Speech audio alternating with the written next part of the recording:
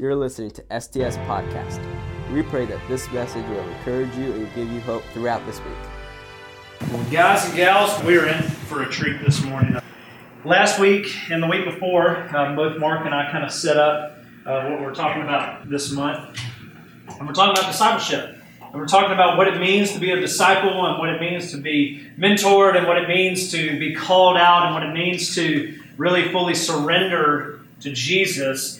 And when we do that, how everything changes and how God just kind of switches up everything that we had planned and kind of makes it for His plan. What we wanted to do this morning is, and what we just prayed about throughout the past couple of months, is how can we show that in a real tangible way to you guys. And so I was talking to Rachael a couple of weeks ago, and I said, what if we just shared your testimony? What if you spoke to the students, some of those who might not know you, some of those who know you but don't really know your story and how impactful it is. And so this morning, we're going to have Miss Rachael come, and so y'all give it up for Miss Rachael. She's going to come talk to us and share with us today. So we are glad that you're with us. Rachael, do you like to go by Rachael or Miss Rachael? Rachel's fine. Okay. Well, Rachael, we're glad that you're with us, excited about what God is going to do through this time. So I'm going to pray. We're going to dive in. It's going to be kind of like an interview. And if you've seen us do this before, it's really interesting, just really what God has done and how everybody's story is different, but it has one common denominator, and that's Jesus. So let's pray, and we'll dive on in. Lord, I love you so much, and I thank you for this day. I thank you for Rachael. I thank you for her being a part of our team.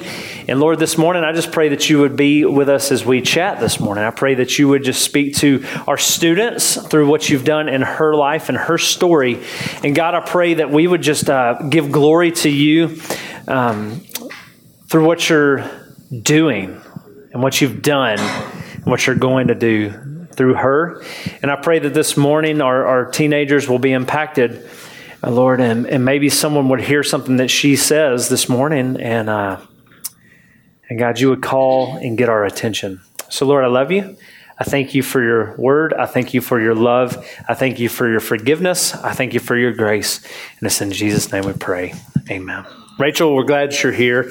And so why don't you tell us a little bit about yourself? Maybe, tell us who you're married to, how old you are, what you enjoy doing, that kind of thing. Tell us a little bit about that. Okay. Well, I'm 25. I moved to Atlanta about 3 years ago, and I met my husband, Daniel, right there. He's here showing support. Daniel.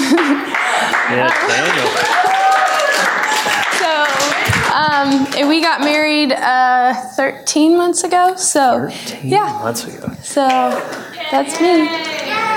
I have a little man crush on Daniel, I have to admit, because he is the man. He's got a nice beard and he flies helicopters. I mean, you can't get much. And he loves Jesus. I mean, come on. So, he's a cool dude, and we're glad that y'all are a part. We're glad that you're a part of our student ministry. But you're not originally from Atlanta. So where are you originally from? So I'm from Southern Indiana. It's about 6 hours north of here. Right. Yeah, I see your face. It is. It's about that bad. Like, there's nothing in Indiana. It's just cornfield after cornfield. But so I'm from there. My family born and raised. I went to school at Purdue, which is Northern Indiana. So, yeah. That's awesome. And what got you down to Atlanta from the cornfields of Indiana? I went to college at Purdue, which is in Indiana, and Chicago's about 3 hours from there. And all my friends from college were going to Chicago, but I just knew that I needed to change a pace of life. So I decided to go somewhere where I didn't know anybody and just kind of start fresh, I guess. So that's what brought me here to Atlanta. I just kind of accepted whatever job would get me here. So, well, plus it's too windy in Chicago. So yeah. It's a really nice city though, but it's pretty windy. Thanks. And cold. Thanks for that. It's called the Windy City. So anyway, so tell us about your family. You got brothers and sisters. Mm-hmm. Yes. So my family dynamics, interesting. I'm not even going to go into all the details because it's hard to follow, but we have a very blended family. I have my mom and my stepdad. They live in Indiana, southern Indiana.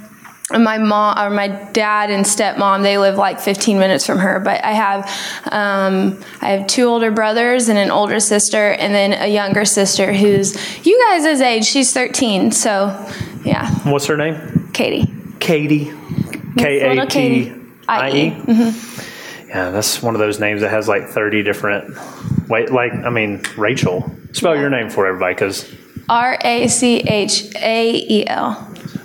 A-E-L. You got to see everybody's going, gotcha. Because it's important. It just is.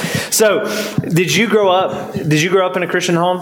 Mm-hmm. My mom and my stepdad, they were believers, or they are believers. And we went to church and everything, but I think that, in some ways, I don't know if like the relational aspect of, of Christianity, like having a relationship with the Lord, I don't know if that was pushed as much, as, for how important it is. I guess I don't know how much that was pushed, but we did go to church. So, when do you think that you made a decision to answer that call from God to become a believer, making Jesus your Savior? When do you think that was? There's different levels really to my background, but whenever I was 6, I remember the whole, when it's like the bridge and there's a gap and God, like Jesus made that bridge, that analogy. So I remember seeing that, and I became saved then. But it wasn't until 8th grade when I really started to have a relationship with the Lord. I was in between like a pretty rebellious little girl, and then in 8th grade, I had someone pour into me, and yeah. Yeah, you were telling me about that. Shelly? Yes. Shelly. Tell us about Shelly. Okay. 8th grade? It's funny because with Shelly, I was going through a time in my life where I was just a very confused person. And Shelly came along, and she... Actually, I don't remember to this day, looking back, I don't remember if she ever sat down and really talked to me about the Lord. If we really went through scripture or anything like that. But I knew that she was a Christian, and she loved me in a way that was so unconditional, and it was a love that clearly came from the Lord. And that's what I think really sparked something in me to want to pursue that, because I saw that love and that joy that comes with it. So that's when I really started to pursue a relationship with the Lord, is just because the way that she loved me. Yeah. How many 8th graders do we have in here today? Just like 8th grade going into 9th grade, that still counts? Yeah, okay, gotcha. How many 7th graders going to 8th grade? Anybody? Okay, you got a few, handful of you. 8th grade's a tough year, and I'm assuming y'all had middle school, 6th, 7th, 8th grade. How was middle school during that time? Was it like 6th, 7th, 8th grade, then high school was 9th through 12th? Yes. Yeah, and then 9th grade came along. And so tell us about that transition between 8th grade and going into high school. A lot of things changed for you, didn't it? Yes. So for me, I guess I went from a Christian private school to a public school, and that transition, it was it was a whole new scenery, all new friends, all new coaches and teachers and everything. So went into 9th grade, and I lost that relationship with the Lord. I stopped pursuing him, and I became, again, a very rebellious person towards my mom and towards God, and towards anybody that really told me what I should do with my life. So I just became really rebellious, and I thought that because I had good grades and because I was captain of the soccer team, or I was involved in sports and student councils, and I did all the right things, I thought that why do I need to pursue a relationship with the Lord? Because I was doing all these other things that, people tell you that are important, and they are important. But I just kind of, with my mom especially, she was always like, Rachel, you shouldn't hang out with these friends. You shouldn't go to these parties. You shouldn't do this or that or whatever. And I just, I wanted to do what I wanted to do. So I rebelled against her. And that started ninth grade. That started in ninth grade a little. And then come senior year, it progressively got worse every year. Yeah. So you graduate high school and captain of the soccer team and had everything going on, popular, everything was going for you. And then you get into college and make that transition out of high school, go to a new school, a new place, and tell us about that transition into your college years, because that kind of fade away from what I've heard is in high school, it kind of faded and then it got really bad in high school. Is that fair to say? In college. Yeah, that's fair to say. So in high school, at least I had my mom. I had, parents kind of watching over me and guiding me and grounding me when I needed to be grounded. But whenever, I was ready to get out of high school so I could live on my own in college. So I went to college and I started partying a lot, made a lot of the wrong friends, and drank a lot, did a lot of drugs, and a lot of things that I shouldn't have been doing. And that started my freshman year of college. And I specifically told God, I know, because God was with me through all of this, whether I rejected him or not, so he was there. And I remember that, this one time in my dorm room, I was getting ready to go out, and there's just a pressing on my heart that said, Rachel, do you really want to go down this path? And I said, yes, I do. Talking to God, yes, I do. Leave me alone. Just leave me alone. I want to do what I want to do. So he did. He never left, but he did. He allowed me to do my own thing. And progressively every year from freshman year of college to senior year of college, it got worse into the things that I did and the people I hung out with. And I became very, very depressed. Because whenever you reject God and you have that separation with God, there's no joy in your life. Like, you may on the outside seem happy, but you're not. Like, if God is life, and if he's not in you, then the joy is just sucked out of you. Mm. So I started to think that there was no other way to live. I desired to have a different life, but I didn't know there was another way to live. But so I looked back at 8th grade, and I kept thinking about that relationship I once had, and how in that time of confusion in 8th grade, I still had so much joy in me because of that relationship with the Lord. So that kind of carried along with me and gave me hope through all that depression.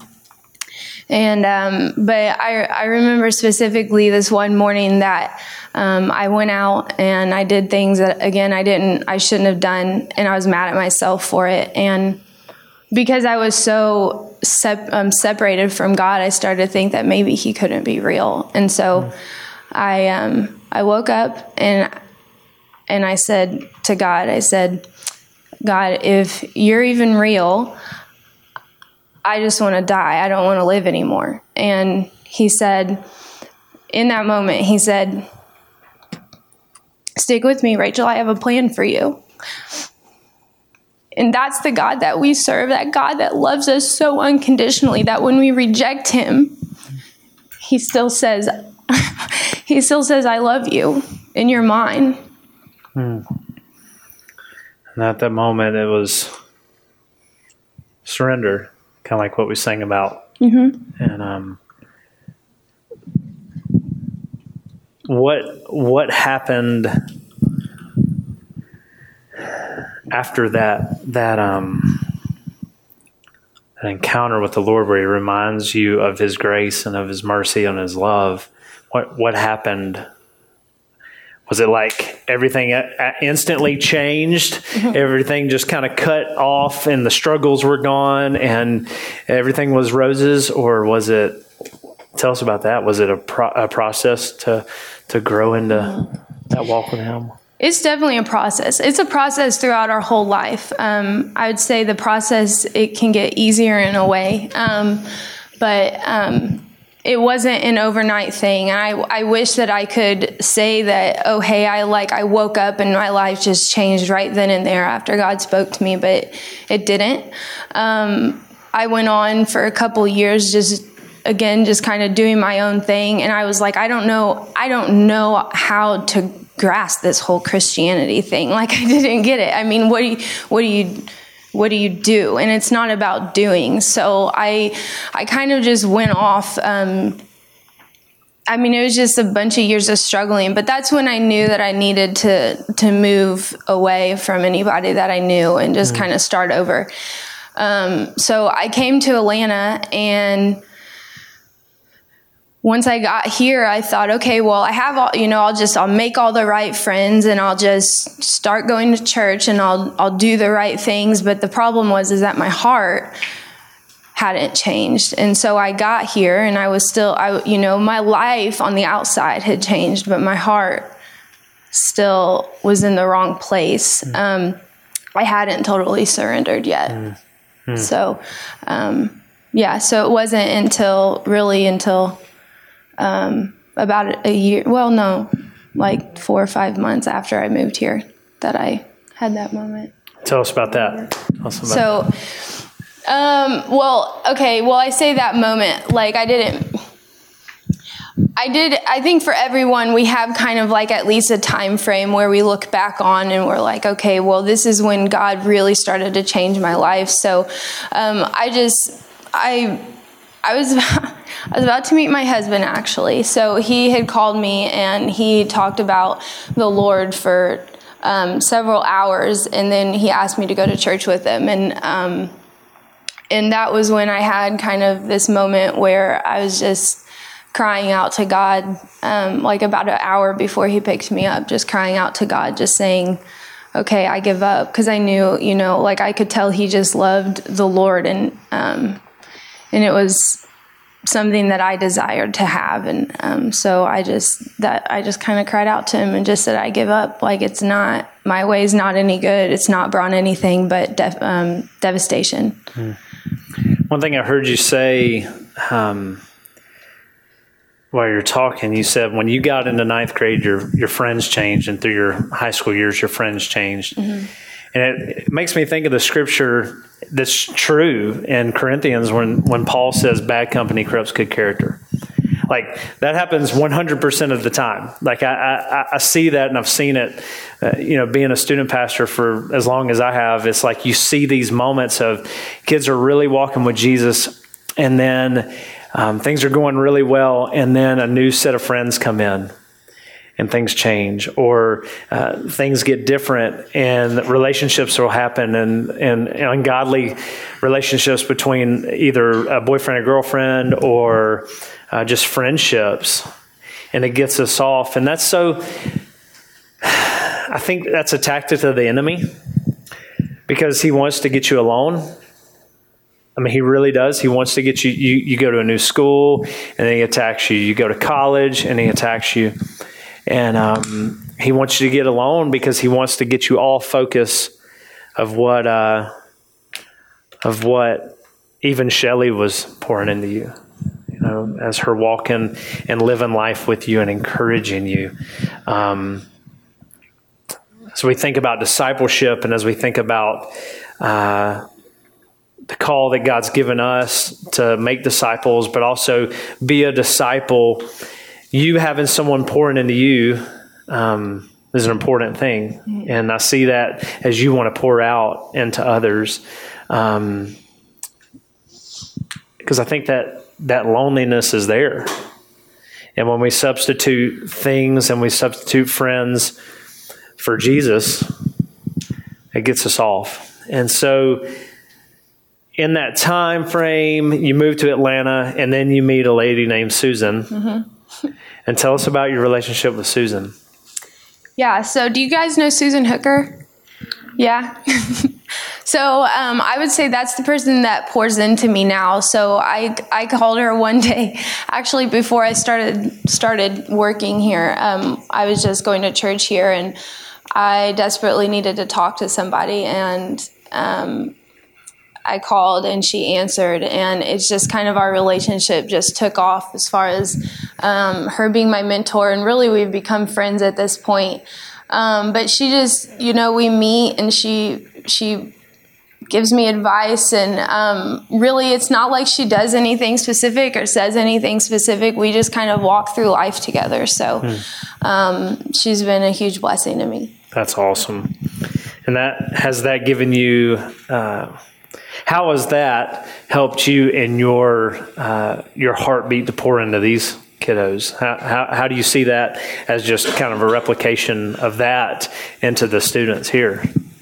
Well, I don't really know. I don't know if it's anything that, comes from Susan. I think in general, as your relationship with the Lord grows and you see what he's done in your life, and you remember how desperately we need God, and how he loves us, that love just overflows to other people. And so I just kind of think if you feel that love from God, or that he loves you and what he's called you to, it's just kind of a natural thing to reach out and pour into other people. So I wouldn't say that it's anything that like Susan does, but there is that sense of accountability there, that she holds me accountable and she encourages me. And when I'm having, a tough time or I need some godly advice, she's who I go to. And I think that is a very needed relationship. But in general, it's not her pouring into me that makes me want to pour into other people. It's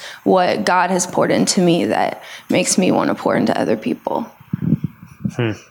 Well, how would you like to encourage our kiddos today? You already encouraged us.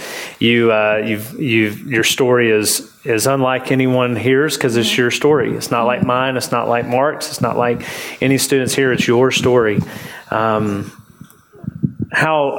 further would you want to encourage our teenagers?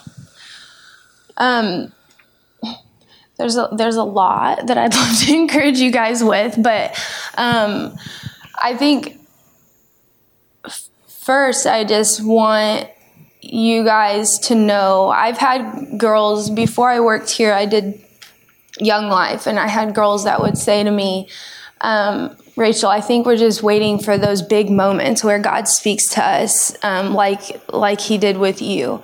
And I want you guys to know that the people sitting in this room, you're not always going to have that.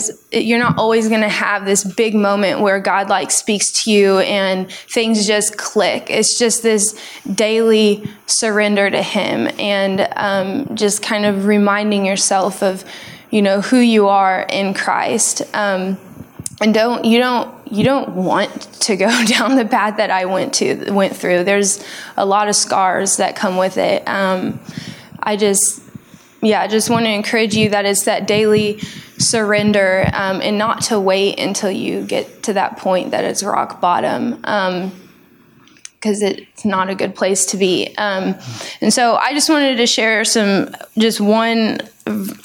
two verses really, but it's a really quick parable, but it's Matthew 13:44. The kingdom of heaven is like treasure hidden in a field, which a man found and covered up. Then in his joy he goes and sells all that he has and buys that field. I guess I just want to ask you guys, or just want you guys to reflect in yourself, what are you treasuring? Are you treasuring your friendships? Are you treasuring your Instagram likes? Are you treasuring your clothes and that show that you're watching? What are you treasuring that's coming before God? Because like this says, it's God in the kingdom of heaven is like a treasure hidden in a field. So nothing else really matters. Like, you could sell it all, you could take it all away. That is what matters. So that's just kind of my encouragement for you guys, and just to really reflect on that. We love you guys, and God has done some really cool stuff in our lives and in our stories. And I love the fact that Rachael can pour into you ladies and you girls, that her story can come alive in your life and pour into you. So maybe you don't make some of the decisions that she made, not that those decisions weren't God ordained and the things that happened they didn't take God by surprise. But the fact that she can use her story to pour into you and love on you and encourage you, and her overflow of her walk with Jesus. I tell you, when we're walking down the halls of STS, she's in the book, she's studying, and she wants to know God more, and she wants to hear God's voice, and really wants to do the best that she can to serve you girls. And so my prayer is for you ladies to get to know her more, that you might ask her, hey, can we go grab some ice cream or a Coke or lunch or something like that? And she'll be like, yes, let's do it. She's down. And so she can just love on you and encourage you. And we want the same for you dudes as well, for Mark and I and Daniel, just to pour into y'all. But the whole point of it is, listen, the whole point of it is that you can't do this alone. You can't walk this out alone. You can't do your own things alone. This Christian life was not meant to be alone. And when we get alone, we get on our own island, the enemy attacks. And so what we want to do is we want to walk beside you. We want to walk with you. We want to pour into you. We want to encourage you and in your walk with Jesus. Thank you for listening. You can check out other messages of this and other series at stsatlanta.org/podcast. Have a blessed day and hope to see you soon.